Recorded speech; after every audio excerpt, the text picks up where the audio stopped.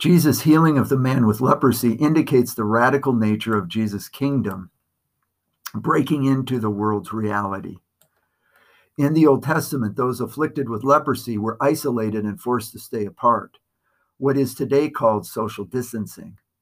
They were also required to declare their uncleanliness, lest anyone inadvertently get too close to them and possibly become infected.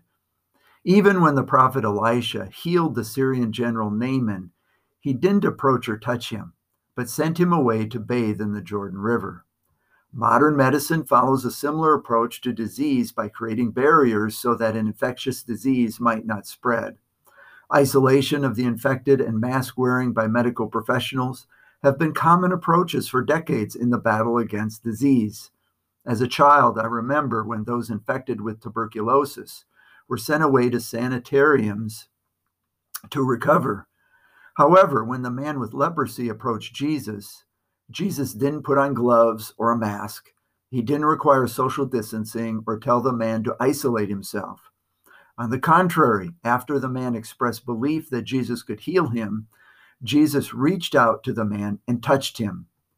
In the world, that would mean that Jesus had become infected. But the opposite took place. The leprosy fled from Jesus and left the man. Jesus' action reveals how the kingdom of God is so different from how life is lived in the world. For those who follow Jesus, it requires a rethinking of how we approach life and the implications for living in this world. It also explains why those who don't know Jesus live with such fear in a world filled with sickness, disease, and tragedy. Yet the follower of Jesus can take courage from Jesus' words that in this world we will experience tribulation, but to take heart because he has overcome the world. Jesus' words mean that the follower of Jesus always has reason to be joyful and always has a reason to have hope. That is a great way to live.